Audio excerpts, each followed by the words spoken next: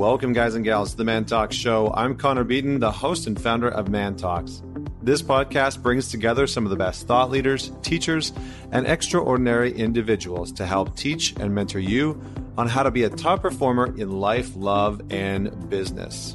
So, what does an award-winning entrepreneur, a TEDx speaker, a baconitarian, which is a vegetarian who still eats bacon, which I'm not too sure is actually a vegetarian, a funky sock lover, a former rapper who opened for the Wu-Tang Clan, yes, actually opened for the Wu-Tang Clan, and a previously 332-pound man who has since lost over 130 pounds despite his affinity for bacon have in common? Well, they're all the same guy. And that same guy is Jason Goldberg, or JG for short. He is a king of playful sales, success, and self-leadership entrepreneur. He's a geek turned entrepreneur, international speaker, Edu-trained creator of the transformational Playful Prosperity Program, and the author of the #1 international best-selling book, Self-Leadership, Prison Break, Vanquish the Victim, Own Your Obstacles, and Lead Your Life. So Jason manages to combine his signature blend of personal growth, comedy, and even rap music with his transformational coaching, teaching, and training. And today we are going to dive into a few things. So one of Jason's specialties really revolves around playing the victim. And moving from this place, his book is called Prison Break. And so the whole concept there is that, all of us live in the prison of our own minds in some way, shape, or form. Whether we feel imprisoned by our limiting beliefs, or we feel imprisoned by, shame from the past, or whatever that is, we all have this prison that we live in that we feel disempowered by, that we feel like we can't seem to move through and get the results that we want, either in our relationship or in our career or whatever avenue we feel stunted by. And so oftentimes that shows up by us playing the victim because we feel like we're in a prison. And so the whole narrative around Jason's book and around a lot of what we're going to talk about today is how to actually break free from that prison. And maybe this doesn't land with you. Maybe this is just something that you identify your partner or your business partner or one of your colleagues to have gone through. But to better understand them in a deeper way, to be able to better understand their victim mentality, better understand how that shows up for them, whoever that might be in your life. This podcast episode is going to take a deep dive into that victimhood. And Jason shares some pretty unique stories from his own life that really encapsulate some of that journey, some of the challenges that he's faced, and really allow him to unpack what it means to be in that space of victimhood, what it means to be imprisoned by that, and what it means to actually move through it and how to actually do that. So he provides some really great methods in order to actually move through them, and some really hilarious and funny stories. I like to think that he's got a lot of energy, very high energy.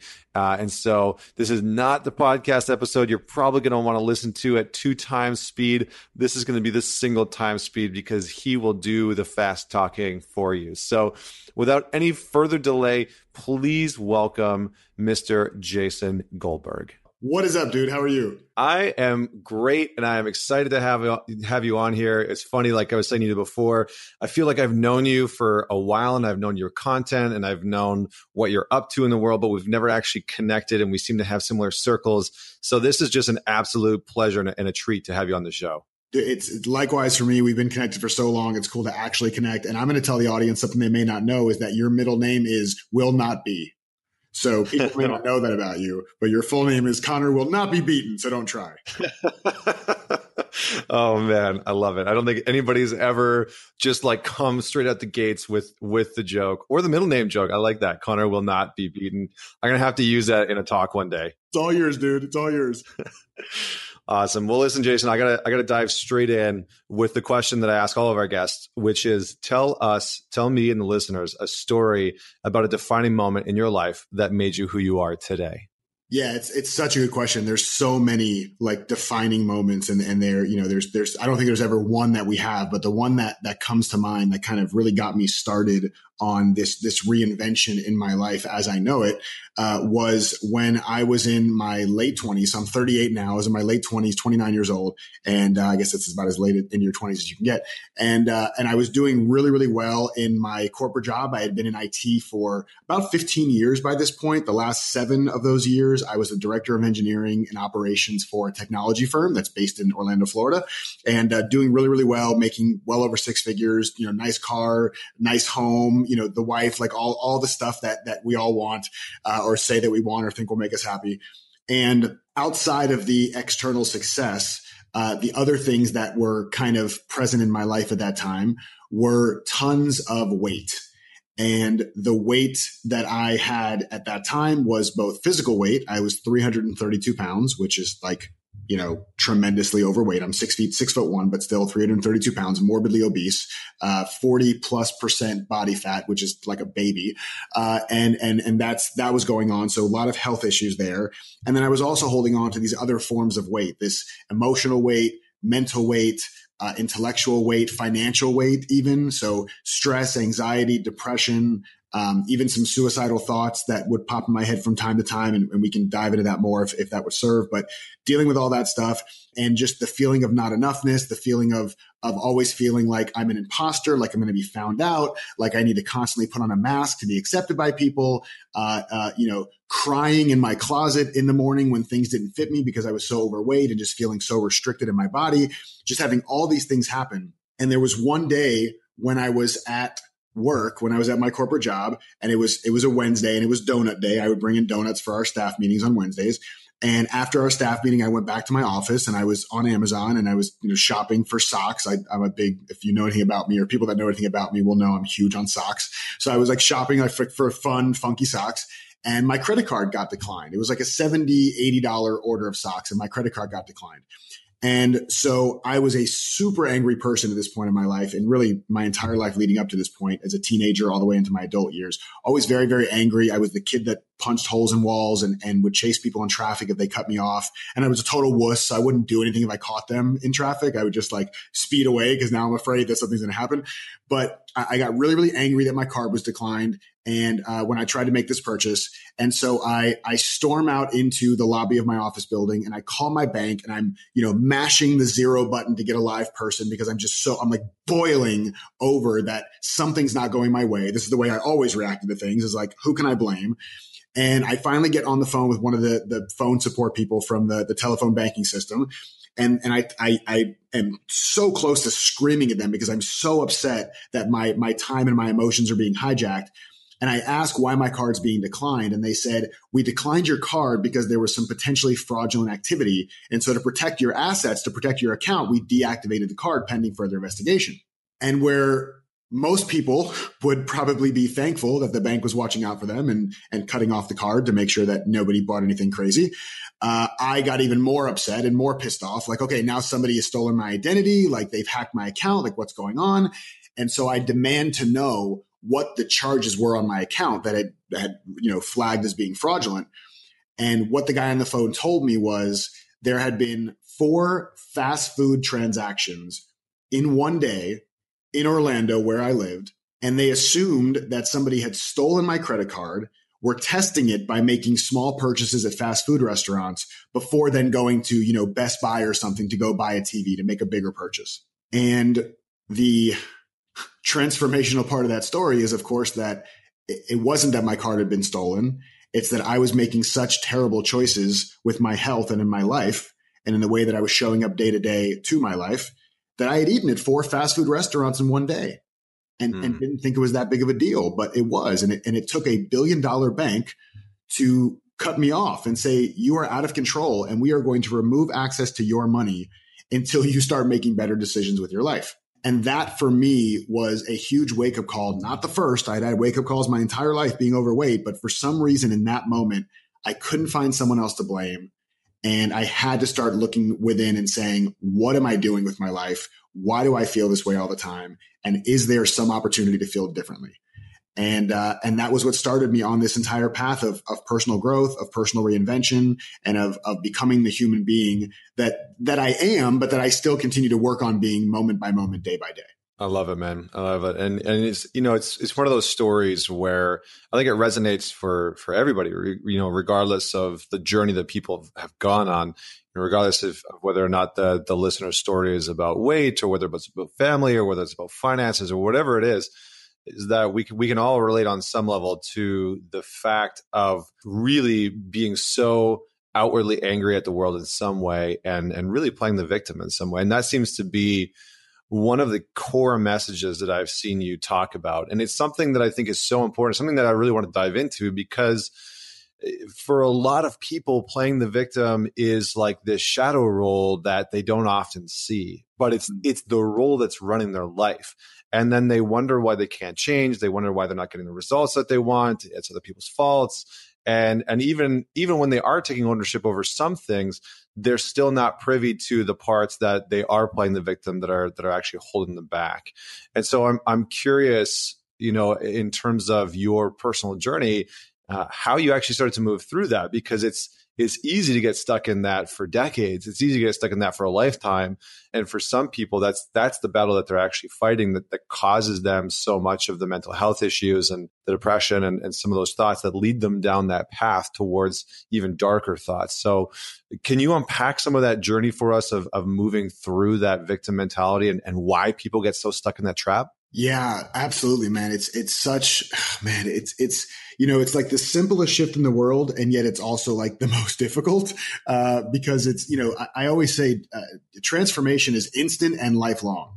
Right. So you can see the insight in a split second, but it is a moment by moment choice to then practice that going forward. So, when I wrote Prison Break, and that's the entire premise of the book, is at any given moment, you can show up as a prisoner of circumstance or a real self leader, right? It's like radical personal responsibility, but from a place of creativity and a place of love and a place of playfulness and a place of levity, not from a place of shame, blame, and obligations. I shouldn't be such a prisoner. I need to take control of my life. I need to overcome these feelings of being a prisoner. Like everything for me always felt very kind of heavy and serious. And so I wanted to lighten that up a little bit. But I think where this comes from, at least where it came from for me, was that I just didn't have great role models for, what I now call self-leadership. I didn't have language for it back then. I wasn't, a 20-something saying, I wish I had more self-leadership and I was less of a prisoner. It wasn't in my awareness. It wasn't in my vocabulary. But I did know that I felt like shit all the time, right? I mean, it's, for the most part, I had moments where I didn't, but for the most part, I always had this weight, right? And that's really the common thread with anybody listening here. You may not have ever had any problems with physical weight, but I guarantee every single person listening to this has felt overweight at some point in their life, whether it's emotional weight or it's relationship weight or it's financial weight, and it's worry about money or it's worry about love or it's worry about enoughness. That feels like actual weight that we're carrying around in the world, whether it's physical pounds or kilos or stones or not. And so I think it's a great thing for everybody to ask ourselves as we're listening, where am I overweight in my life? Like, where am I holding on to weight that doesn't serve me? And that awareness is key. So getting back to the question about how did this work for me and unpacking that, the awareness part is everything, right? Like we don't do things to the extent of our ability. We do them to the extent of our willingness. And until I have willingness to change, I'm not going to change. And until I have awareness that there's something that I can change or that is changeable or that there is implications that my life will be marginally or exponentially better by making this change, until I have that awareness, there's no impetus for me to even need willingness to make that change, right? So like kind of unpacking, going all the way backwards, it always comes back to awareness. And so for me, the awareness that I had was a gift from somebody else. My now, well, I guess soon to be ex-spouse, was somebody who had been through a lot of stuff in her life and a lot of challenges and a lot of things that, would really take a tremendous toll on people. And it took its own toll on her in her own way. But she didn't show up in a way where she was always being such a prisoner and acting out and lashing out and blaming other people. And for me, I'm the type, coming from a technology background, I love to reverse engineer. I love to figure out, find the clues of people that have come before me and stand on the shoulders of giants and do all these things that we know of about not reinventing the wheel. And so for me, luckily, one thing I've always had is curiosity. I looked at her and said, well, what does she know that I don't know? And one of the things she said to me was she had really not done a whole lot of personal growth stuff. She wasn't into self-help books so much, at least not as an adult. And she just said listen, we were driving one day and somebody cut me off in traffic and I got super angry. And she said, why do you do that? Like when somebody cuts you off in traffic or does whatever, why do you react that way? Why do you get so upset? Why do you get so angry? And I said to her, what do you mean? Like, I don't even understand the question. And then I leaned on my 6-word, what I call my 6-word death sentence. That's just the way I am. And that's something like I hid behind so much my entire life. That's just the way I am. That's my rationalization for making stupid decisions or making not healthy decisions in my life, in my health and in my relationships, all those things. And her response to me was very gentle, very loving, and no ultimatum whatsoever, said, I will not be with a man who thinks he has no control over his emotions. And it was just so weird because the way it was phrased in that moment, if she had said it an hour earlier, an hour later, or a week earlier, a week later, or if somebody else had said it, I don't know if it was just the perfect storm. But in that moment, when she said that, I said, wait a second, what do you mean control my emotions? Like that, it still seemed foreign, but like my head kind of cocked sideways like a dog. And I was like, that's interesting. I want to dig more into that. So that's when I started really looking at personal growth. And the very first personal growth book I read was Think and Grow Rich, which upset me to no end, because if you don't understand that you have any control over your thinking or of your experience of the world, then it's just a big tease where he's just saying the entire time, by now you've probably seen the secret that I'm telling you. I'm like, screw you. What secret? What do you just tell me the thing? But now in retrospect, I get it. Like, oh, wow, I really do have a lot of control over my experience of the world by being more aware of my thinking. So super long answer to your very short question is that it really starts with awareness and willingness, which is something I had to develop over time. Yeah, I mean, and it's so true, right? Like I think a lot of people get stuck in that victim mentality, or they can't even see it, right? They don't know what they should be seeing. All that they know is that they're unhappy with their circumstances. And even in that sentence, they're unhappy with their circumstances. It sort of alludes that the doing this to change it is actually just only in their court. So anyway, what caused you to sort of move forward and create this shift? Because you were working and had sort of a very, not different life, but you had a very different sort of background, and you've swung the pendulum into this entrepreneur field.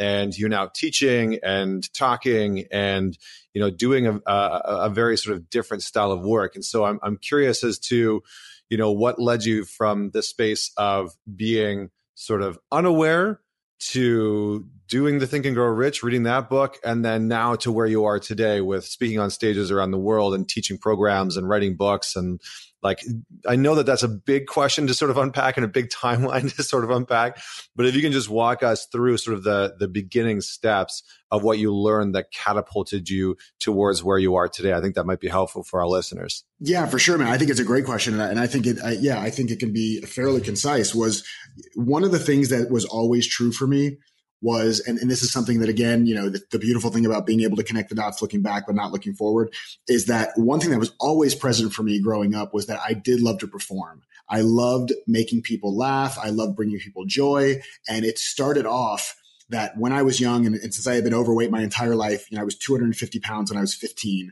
which is when kids are really loving and accepting and would never ever judge you based on your appearance. So I had always had this, you know, this weight problem.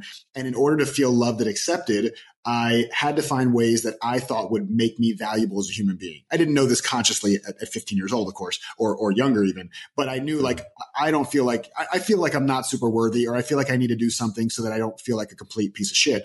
And what I realized was I was really good at entertaining people, and I got in trouble for it. I was class clown and all that stuff, and people laughed, and I got love and approval.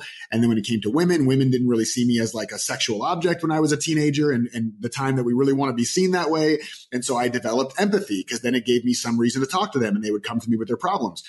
So the reason I say that is because the clues for the way my life and my business, my career, and then my business would map out kind of all map back to those two things that I developed initially as kind of a security blanket or some way to feel valuable, and now are kind of the core components of what I do in the world.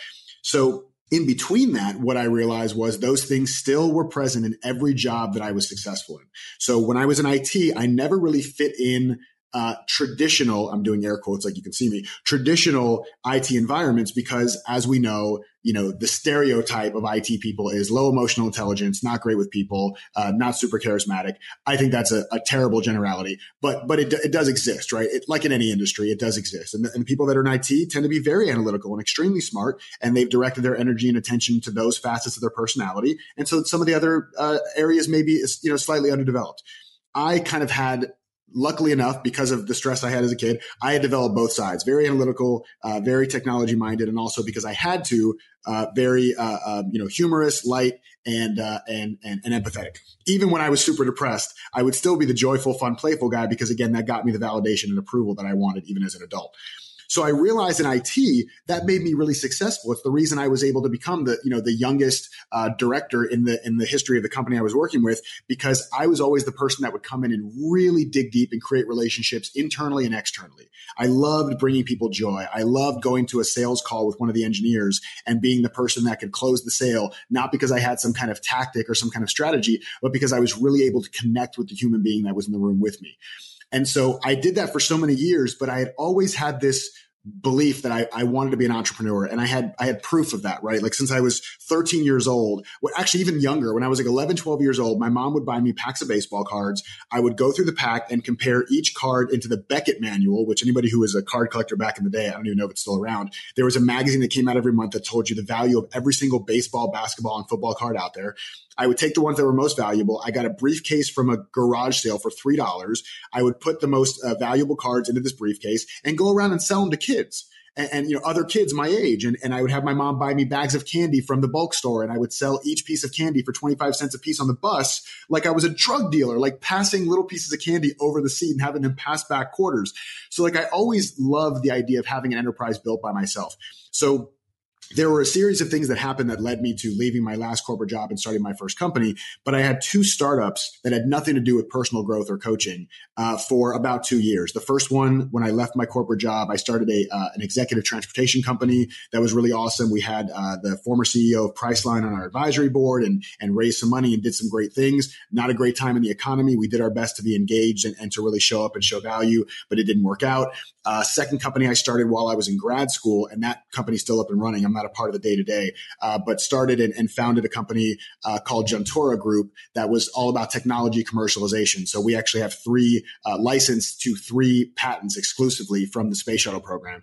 So again, kind of merging kind of technology, but always being the face, always being the performer, always being the one creating relationships. So that was kind of the career trajectory into entrepreneurship. But what was happening throughout, especially through the entrepreneurship journey, was that I was continuing to do this work on myself. And I was really diving into, amazing books and amazing wisdom. And I was being coached by my coach, who really just, fundamentally shifted so much of how I see the world now and has become the basis for how I really live my life. And so in doing all that, I said, well, hold on a second. Starting this transportation company was cool. I love the building part. I love the relationship part. Wasn't super passionate about the product. Get to the technology commercialization. How cool is it to work with NASA? Love the building part again. Love the marketing part. Love the storytelling and the investor part. All that great. Not super passionate about the product. And I realized I was super passionate about my own growth and asked myself, how can I continue to get paid to continue to learn and develop myself? And so what happened was I kind of fell into coaching. I didn't necessarily want to be a coach. I heard like this virtual, like a summit, like a telesummit kind of thing with a bunch of coaches talking about coaching. And I thought it was really interesting. And so I started diving into it and then became a coach and started coaching about 5 years ago. And that has evolved over time as I've paid attention to where I can most uniquely serve, what's my genius zone, what's my service zone, and how I can bring who I am as a person, my story, my experience, my wisdom, and my gifts into serving other people. And so now, if you look at my business plan and my business strategy, my business plan is to leave everybody I meet with 5% more joy than I found them. And my business strategy is to really give a crap about the people that I do work with. And so those two things have become the guiding principle. And that's how I made that shift from the corporate world into specifically what I do today. Awesome, man. Really, really solid. I think one of the things that I really appreciated about your journey is that coaching, while it sort of is the not end result, but it's the result that it has led you to there. It's not something that you were like, oh, I want to be this world famous coach and da da da da. It just is sort of where the trajectory of your life took you, and you're able to summarize and look back in a really clear way that not many people can do, and sort of say, here are the pieces that led me to this space. Here's why I'm fulfilled by it. Here are the components that really, fulfill me and reward me. And here are the tools that I learned along the way from other people, from my life, from, books and resources. And I think that's so important because in a world where everybody wants to be a coach to help other people. I think a lot of people are trying to serve other people because they don't know how to serve themselves. And they're hoping that somewhere along the journey, they can learn how to actually solve their own problems by solving the problems of other people. And while that is important, while there are a lot of people out there that should be of service, it can be a very slippery slope where people can start coaching too soon, and then they struggle to get clients, and then they struggle to get their message out there, and it can be this sort of cart before the horse, or carriage before the horse. And so I really love your journey, because it was almost like this unintentional trajectory. And all of a sudden you're like, you know what? I feel like I have these resources. I feel like I've done these things.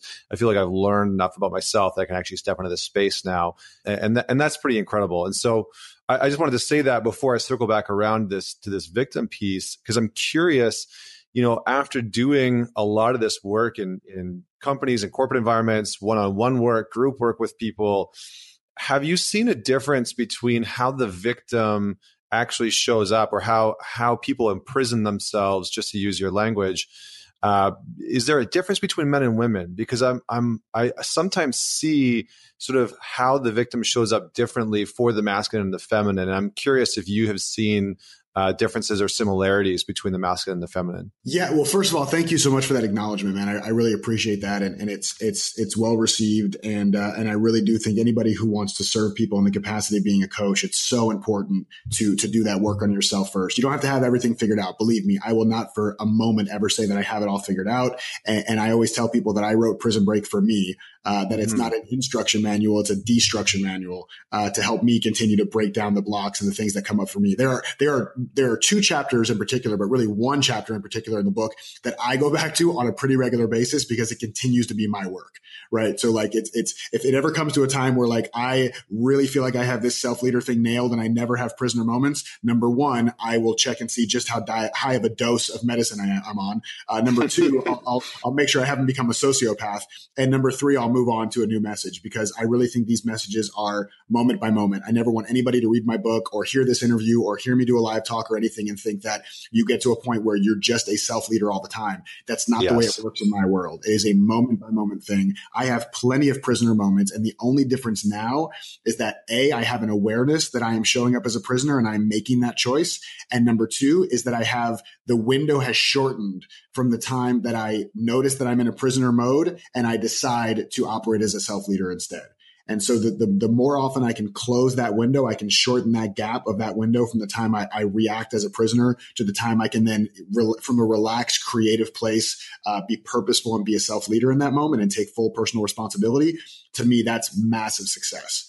So I want everybody listening to be very gentle on themselves and not say, oh God, I've been a prisoner so long. I'm so stupid. What the F is wrong with me? Why have I not figured this out? Like, no, that's the inception of prisonerness, because that's being a prisoner about your prisonerness. Mm-hmm. Like, be gentle on yourself and know that you have always done the best you could. If you knew better, you would do better. And maybe listening to this is giving you a slight little crack for the light to come in where you say, you know what? I'm not sure about the self-leader thing, but I'll give it a try. JFT, just for today, and see what happens. So I just wanted to share that. I'm sorry for going off on a tangent, but no, it's good, man. It's good. It's really good, because I think that, what's like a lot of the times people reach out and ask questions like, what's the difference between, a Tony Robbins and somebody that's never made it as coach, or Robin Sharma or whoever. And I think what you just described there and unpacked is that the people who make it to that level, it's not that they're flawless. It's not that they don't struggle. It's not that they don't fall into these victim mentalities or into their own prisons, and that they're self-leaders 100% of the time. It's simply that they are living their message as consistently as possible, and that they are bringing that leadership out into the world in its imperfections, with the full knowledge that they don't need to be perfect in order to lead. They don't need to be perfect in order to teach, and that everybody has some flaws sometimes. Yeah. I totally agree with you 1,000%. So thank you for letting me say that. And then to answer your other question, I think that's a really interesting thing. So funny enough, like I was raised by a single mother, and I'm an only child. And my mother was a beautician, right? So like I was raised in a salon environment. So feminine energy is actually my default. So it's interesting. I show up much more in feminine energy in my personal life and much more masculine energy in my business as far as the operation of the business. But of course, tapping into the feminine energy when I'm coaching or when I'm teaching as needed. But it's just interesting how that works. So I think because of the feminine energy, that's such an easy access for me. Women typically are the ones who are attracted to work with me. So I have primarily women that work with me, I have a signature online program called Playful Prosperity. And out of like the 90 people who just went through it this past time, I think we literally had maybe like 6 guys and the rest were all women. And that's totally cool with me. I love it. What I've noticed in my own life and also in the people I've worked with is that sometimes the difference of how the prisoner mode shows up is that for women, it tends to be more fear and guilt based. And for men, it tends to be more anger based. And I think, at least for me, my anger, and I think this is a lot for men in general, and I love your take on this as well, of course, that I feel like for men, we are taught that fear is not okay, but anger is. And anger is a much more acceptable version of fear. It's just fear. It's just more acceptable version of it. I can still feel masculine if I'm angry, whereas I can't feel as masculine if I'm afraid. At least that's the message that we've been given. And so for me, that's how it showed up for me, is that I was really afraid. I had all these feelings of not enoughness growing up. That's why I punched a hole in the wall, because I wanted to feel some kind of control over my self-worth and my value. And since I didn't feel like I had control over that and I was afraid I'd never have it, the way that I expressed that was anger. Instead of saying to somebody, I'm really afraid that I will never feel like I'm enough, it was hand through a drywall, right? And that was just easier than actually dealing with the shit.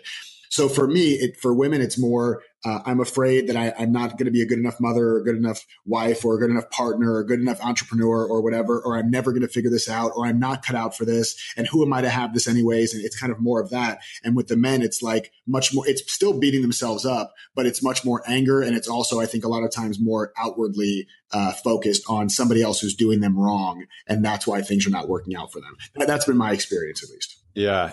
I think it's true in many ways. And I think another challenge that a lot of guys face is when shame enters into the picture, right? And that shame is often the thing that's keeping them in the victim state, that's actually imprisoning them.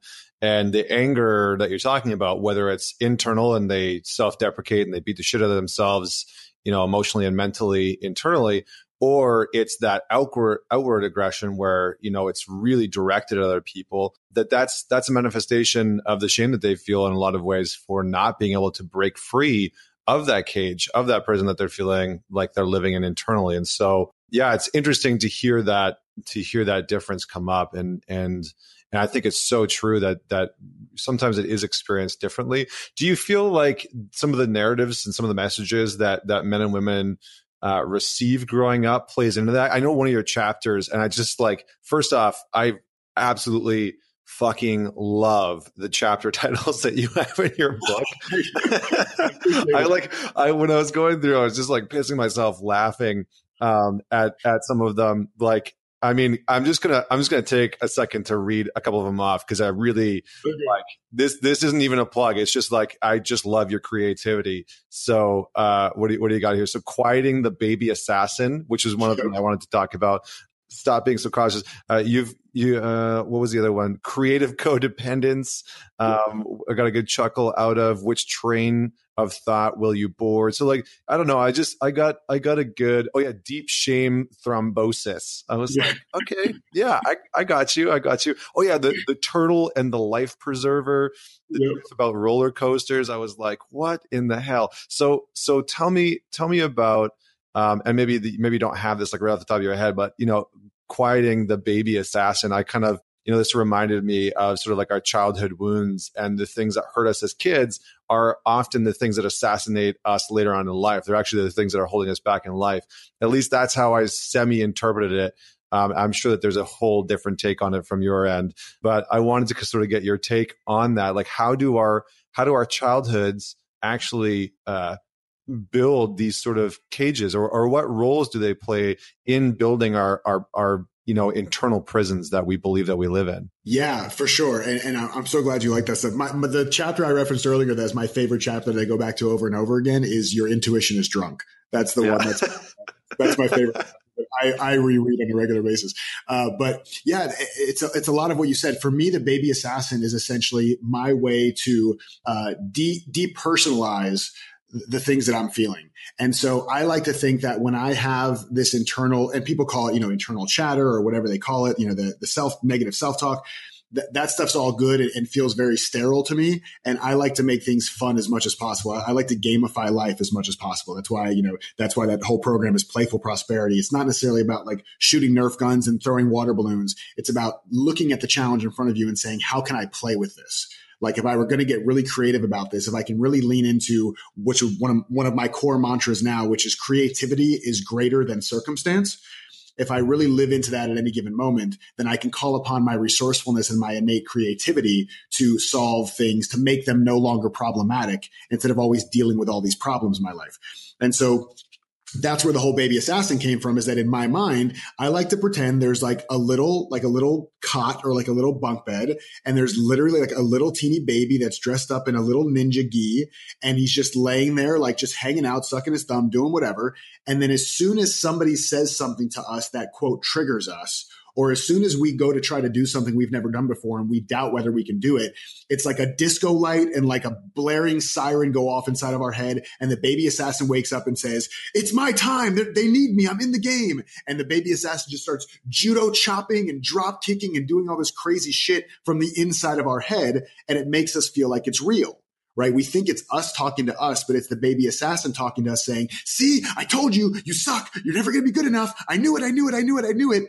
And when I can pretend that literally is a little baby, and I can see myself taking my thumb and my index finger, like I'm pinching something, and I reach inside my head and I grab the little baby assassin by the back of his little ninja gi, and I pull him out and I put him down in front of me, and I see that he's like this little 3-inch tall, adorable little creature who doesn't know any better, who was never trained to know what's right and what's true and what's not, who has never read Prison Break, who has no access to personal growth, who literally is strictly biased based on the conditions and the experience and the judgments of others and things they've experienced in the past. When I can see how innocent this little thing is in front of me, I don't have to fight it. I would never fight a 3-inch tall human being. If it was screaming and yelling, I would probably try to soothe it. Right? The same way a parent would never yell at a baby when it's crying, at least not a parent who's had some amount of sleep and has some amount of empathy. They would never yell at the child to try to solve the problem. They would never even rationalize with a baby that's crying to try and solve the problem. They would just soothe the baby. They would hold the baby. They would give the baby love. They wouldn't make the baby wrong. They definitely wouldn't make it about themselves. The baby's crying because I'm a shitty parent. Like, babies cry. Baby assassins talk shit to you. It's just what they do. And when I argue with that, I'm stressed and I'm anxious and I'm depressed. And when I acknowledge that and accept it for the gift that it is and just work to soothe the baby assassin, I in turn get soothed, and these things become no longer problematic. They can exist. The baby can continue telling me what a piece of shit I am as it's, being lulled to sleep. And it just doesn't have the same effect on me as it did before, if that makes sense. Yeah, that makes total sense. And, I think that concept is funny because, so many people disassociate themselves from their past versions. And so I love this sort of play out and this visualization of being able to bring that into this space. So really, really cool, man. I really appreciate that. You also had a great quote in the book that I wanted to bring up. It's by Winston Churchill. And he said, men occasionally stumble over their truth, but most of them pick themselves up and hurry off as if nothing has ever happened. And I love this because I feel like it is very accurate in a lot of ways. And so I was curious as to, what truth do you feel some people stumble over and just tend to carry on even though they've seen it? Yeah. And you know what, dude? Forget people. Like, I'll own mine. Like, this doesn't end. Like, it constantly happens. And the one that's really my work and the one that, and it does show up a lot for clients, don't get me wrong, but I want to really, like, I don't want this to be a bunch of diagnosing and instructing. Like, I want to confess here as well. And so my confession here is that the one that I definitely continue to stumble over and then pretend that nothing ever happened, to pick myself up and pretend nothing's ever happened, is this belief that, like, it can't just be easy. right? Like that it has to be hard. And this goes back to, I think, conditioning of the corporate world, that it was this badge of honor to work 60 or 70 hours a week. And it was this badge of honor to be the one who got less sleep than the other person. And it was this badge of honor to work as much as you could to make sure your billables were super, super high so that you would get a certain kind of bonus, even if it meant sacrificing your relationship to yourself, to your partner, to your health, to whatever. And so for me, I think the truth that keeps being pointed back to me is the fact that when I loosen my grip on the things that I'm working on, then it gets easier. And that has become one of the core messages. This kind of became more of a core message after I'd already finished Prison Break, but there are elements of this in Prison Break as well, but became kind of the next whole big iteration for my message was living a not so serious life. It's when I started to realize that I didn't have to be serious, but that instead I could be sincere. Right? I could be sincere about my work. I could be sincere about my health. I could be sincere about how I create relationships and nurture them. I could be sincere about how I, grow my business or grow myself without having to be overly serious. So for me, that's one of those truths that I think people stumble over and then pretend that nothing ever happened is that they really want to hold on to. And I always really wanted to hold on to, and I've gotten a lot better about it, but it definitely still creeps in, is understanding that we actually don't have to have such a tight grip on everything. We don't have to try to have such control over everything. We don't have to take things so seriously. We don't need to make everything in our lives so significant. And the more I practice that, the more I loosen my grip. And I literally, I'll hold a pen. Like sometimes when I'm getting really stressed, I will hold a pen in my hand and hold it as tight as I can, like to where my fingers and my knuckles are turning white. And then just practice loosening my grip and letting the pen just sit in my hand. The pen doesn't fall on the ground. I'm not turning my back on my work. I'm not being lackadaisical. I'm not being a slack ass. I'm not laying on the couch eating bonbons and hoping that money will show up. The pen is still in my hand. I still have focus on the thing in front of me. But when I no longer have such a tight grip, I recapture all this lost energy that was being, jettisoned down my arm and into my fingers. And I can be creative about what it is that I want to create without all the stress and seriousness. Nice. I like it. And I like that analogy and just being able to physically bring that into your experience, because I think sometimes we need that sort of somatic processing in order to really understand how something's working, not only in our mind or in our emotional body, but in our physical body. So I appreciate that. And I kind of want to take this conversation into the space of self-leadership, because I feel like we've sort of been talking about it, on the fringe in a lot of ways. And I would just love to address it directly and maybe have you unpack, what is your version of self-leadership? What are some of the steps that people, need to understand that might help them get along the path closer to self-leadership, and what sometimes stands in the way? I know that's sort of three different parts, but maybe if you can define it and then start off by just saying, these are sort of the three things or five things, or these are the traditional things that I see that stand in a lot of people's way towards self-leadership. Yeah, absolutely. I mean, self-leadership at its core is a moment-by-moment choice to show up from a place of clear, calm, courageous creativity, as opposed to being at the whim of the economy or who's in the White House or the song on the radio that reminds you of your ex-boyfriend or ex-girlfriend. It's the difference between wishing and hoping and praying for a safe life that doesn't toss you around at all, versus saying, I was built for anything that could come my way, and let's see what this puppy can handle. It's like, if you put, $20,000 into souping up a car to make it the most high performance vehicle in the world, you don't spend all that time and money and energy building that car and then say, okay, I think I'm going to go drive this 20 miles an hour on a residential street. You would never do that. You want to test the components. You want to see what this thing is made of. You want to test it with all of its might. You really want to see what it's capable of. And self-leadership is about saying, no matter what comes my way, I can show up and I can milk life for every opportunity that's in front of me. That even if it doesn't feel like an opportunity in this moment, the more creative I can be, the more relaxed I can be, the more light I can be, the more enthusiastic I can be to see the gift in this situation, even if I don't know what the gift is, but to be willing to see that there is a gift, the more purposeful and intentional I can be about creating an experience of life that actually works for me. And so the difference there is really the distinction I make there is, are you going to be a nuclear reactor or are you going to be a first responder? And if you look at a nuclear reactor, this is a very volatile power plant that literally employs sometimes hundreds of people to make sure that every little dial is perfectly in sync with the preferences of the nuclear reactor, because if not, the thing will explode and potentially kill all the people around them. If you look at the contrast of that, first responders, people who are EMTs and police and fire that come to the scene of an accident or show up at a natural disaster, and you have never seen people that are more intentional and purposeful and clear and calm and courageous and creative about what needs to be done. They survey the situation. They don't have an emotional attachment to what happens. They look at the facts of the situation and say, given the conditions of the game, because I believe that we're playing the game of life, given the conditions of the game that I am experiencing in this moment, what would it be ideal? What would I love to create? How can I bring my innate gift of creativity and relaxation and calmness and love to this situation to have a higher likelihood of creating the experience of life that I want?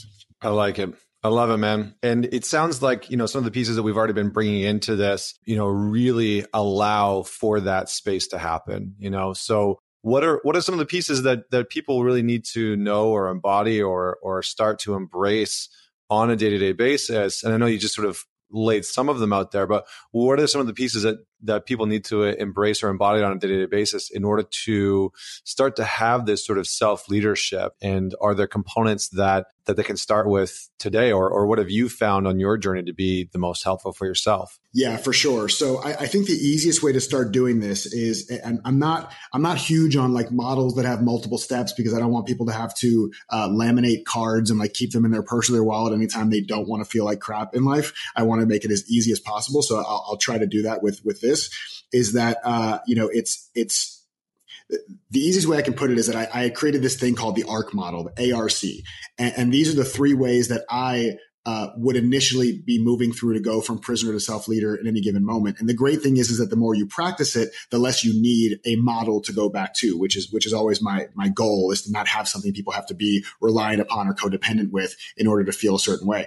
And so the way the ARC model looks is the A is for awareness, right? Which we've talked about, at length, is really being aware in this moment. Listen to your body, right? When your body starts feeling tense and your body starts feeling like there's some tightness, for me, it shows up in my shoulders. My shoulders will get tense and they'll kind of raise up to my ears.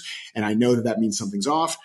Be aware that anything that's going on in your world that's making you feel, that you think is making you feel heavy or sad or unsure or overwhelmed, start looking at those things, be aware of those things, and start seeing them as the little gas gauge on your car, right? The gas gauge on your car is part of a very intelligent system that lets you know when you are low on something that is vital to the proper operation of the piece of machinery.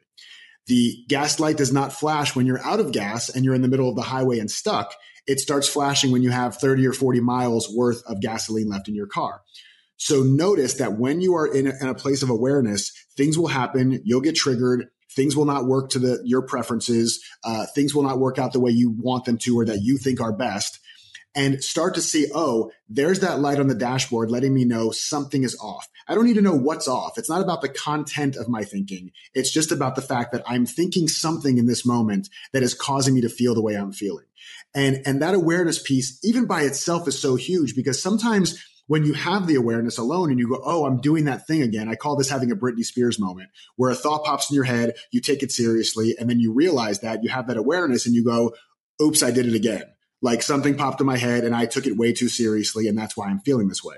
So the awareness piece, like really seeing that anytime that little light on the dashboard goes off in your head, that it's the intelligent system saying, hey, just so you know, very gently, you're not in any real danger, but in this moment, it feels like something may be off a little bit.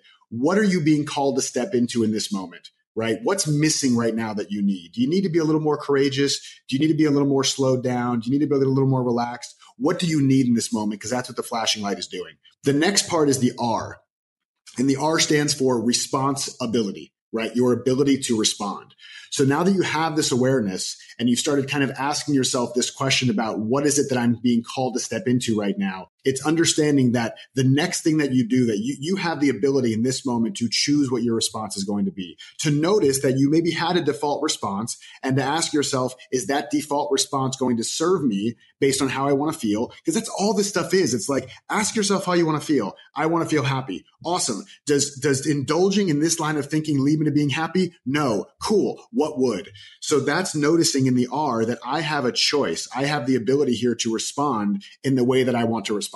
And then we move to the C, which I actually just said the word, is choice, right? So now, given that we have the awareness, given that we've started asking ourselves these questions, given that we know that we have full control and full volition over what we do next, that can either set us up to have a higher likelihood of success or diminish our likelihood of success, what do we choose to do in this moment for this moment? Not now and forever, not all or nothing, not the perfect solution. What would serve us in this moment to feel the way we want to feel and to choose and put that thing into action? Awesome. I love that. I love that. And I love the comment about like the laminated cards in the wallet. What do you mean, Jason? You don't want people to like, go turn on TV and see your infomercial from the 1980s and then, hear like the motto and the mantra that they need to, talk about every single morning and then laminate that and put that in the wallet? I really, I want people to tattoo it on their forearm. I'm okay with the tattoo. I'm just not okay with laminate. That's my only thing. So good, man. So good. Well, cool. I think that process, I think, is really powerful and can walk everybody through that sort of process from the victim mentality to the self-leadership model. And I really appreciate you being on the show today. I wanted to talk about one last thing because we're running out of time here. But one of the things that I did want to dive into, because I love this concept that you've brought up, and I think it's applicable for everybody, not just entrepreneurs, but it's this idea of stop doing business as usual and start doing business unusual. And you talk about bringing your own flavor, your own message, your own uniqueness into business. And I think that people that go to your website, which will be in the show notes, and check you out and check out some of, your content and your book and just like your love of socks, love of random weird socks, which are, some of your socks are amazing, by the way. Thank you. They'll start to see what you mean by this idea, but I would love for you to unpack this and why it's actually important. Why is this necessary in current culture? Yeah, dude, it's so okay. So one of the guiding principles in my business and in my life, and what has now become especially a guide, this was something that I leaned on way before I was teaching it just for myself. And now, again, thank God for those clues, like just saying yes to things and just taking action. And you never know when it's going to manifest. Could be, 3 days, 3 weeks, or 3 years later that this thing pops up and you go, oh, that's why I looked into that 3 years ago. So I'd be ready to do this today. And there's this one quote that's just always been such a guiding principle for me, or not always, over the last, especially the last 3 years or so of running this business. And it's this quote by Howard Thurman. And Howard Thurman says, don't ask what the world needs, ask what makes you come alive and go do that. Because what the world needs is people who have come alive. And every time I hear that quote, for me, it's always been super powerful. But then I realized that's really when I feel the most lit up, is when I am helping to light up other people. And so I know that one of the vehicles for that is business. And there are a lot of people who are entrepreneurs, especially service-based entrepreneurs, and even more specifically coaches, mentors, teachers, online educators, speakers, people like that really have a message to get out in the world. And the problem is that the majority of people, and definitely the way I ran my business for at least the first year until I kind of accidentally stumbled upon this. I'm so lucky that I've stumbled upon a lot of shit that now I can reverse engineer and build into like a framework, but I had no idea. It was not purposeful. I'm not smart at all, where I saw this ahead of time and said, oh, I'm going to do this and that's going to make me successful. I had no clue. I was fumbling and flailing like everybody else.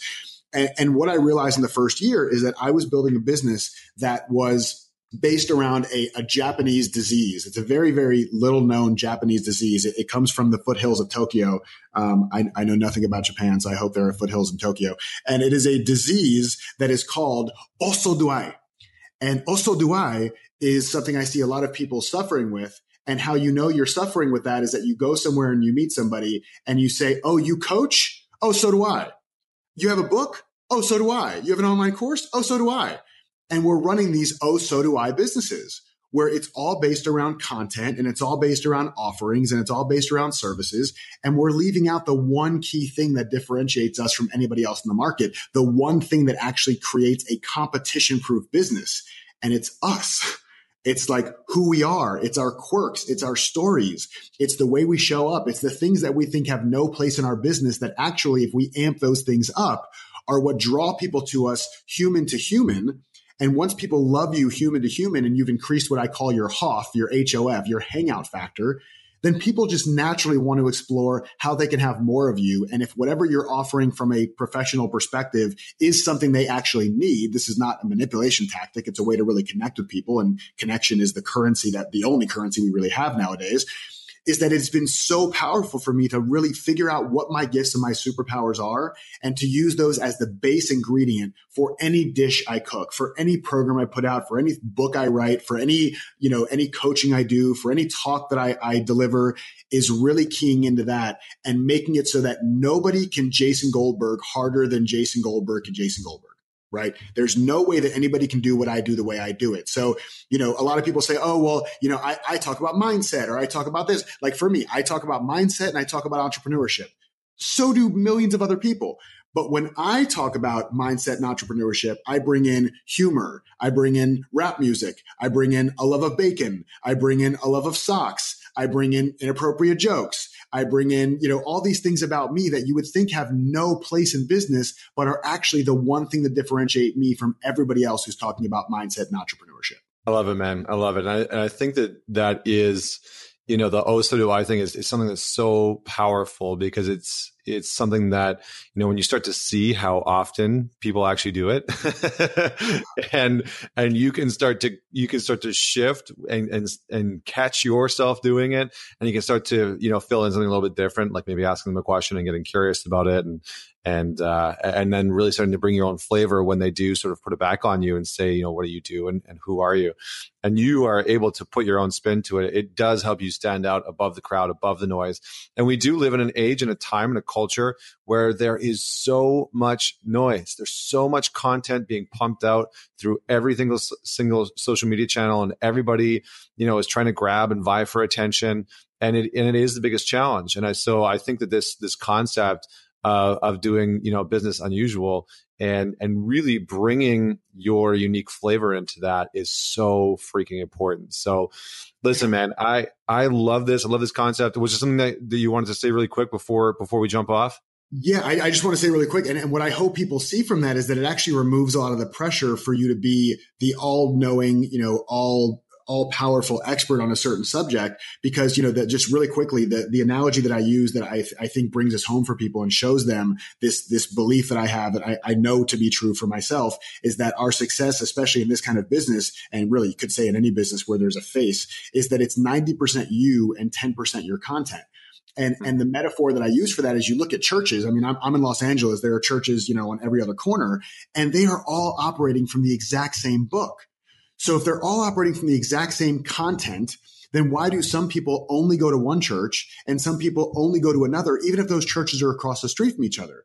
Well, it's because the person delivering it is bringing their spirit, their personality, their energy. Maybe you really resonate with somebody who's high energy and really charismatic, and maybe sometimes that's irritating to you. I have had people tell me that I'm irritating because I talk fast and I'm too high energy. Great, you're not my tribe. Maybe you resonate with somebody who's much slower and kind of more stoic. Fantastic. Go follow that message and that messenger.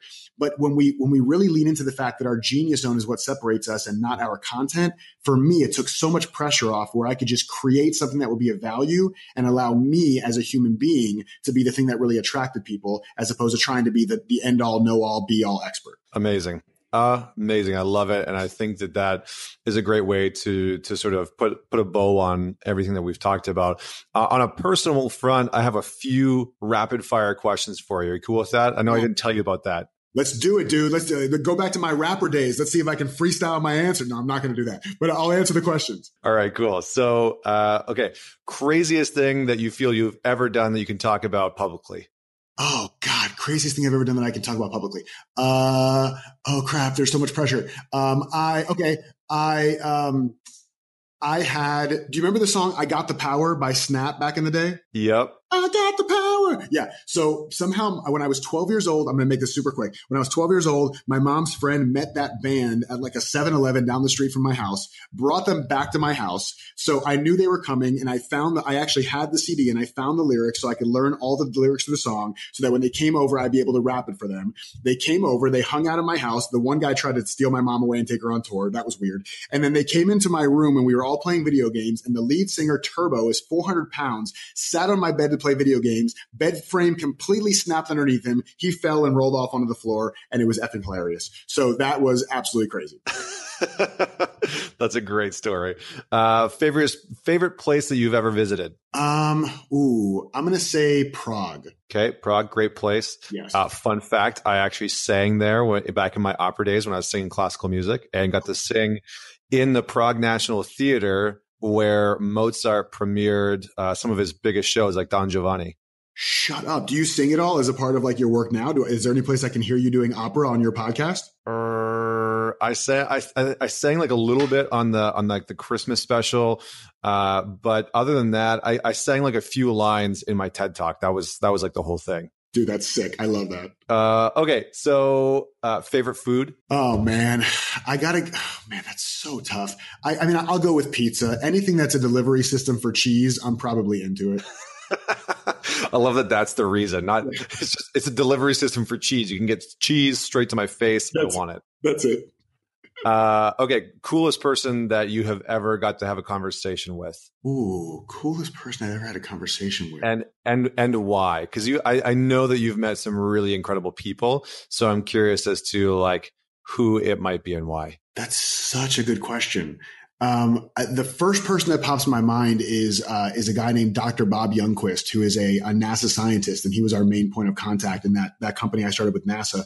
And the reason I thought of him first is because he is a hardcore data driven, literal, rocket scientist, and had one of the most playful spirits in the world, and was so geeked up and so lit up about what he was doing, even if it was like creating a camera to identify glass fractures in the window of the space shuttle orbiter. You would think that he had created the cure for AIDS, and he was so excited to talk about it. So there's just something about people who are doing really complex work and doing work that maybe doesn't seem glamorous and is not really highly rewarded or coveted out in the world. And yet they're so geeked up and so having so much fun doing it that really lights me up. And so he's the guy that comes to mind for me. I love it. Okay, cool. And last question, if you could recommend anybody to be on the Man Talk show, who would you recommend and why? Ooh.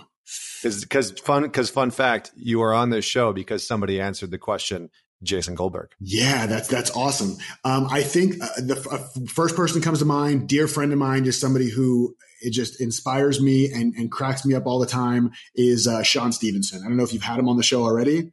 But Sean Stevenson, world-class speaker, and just an amazing guy who just is his entire mission in the world is to rid the world of insecurities. And if we cannot get behind a mission like that, I don't know what mission we can get behind. So definitely Sean Stevenson. I love it, man.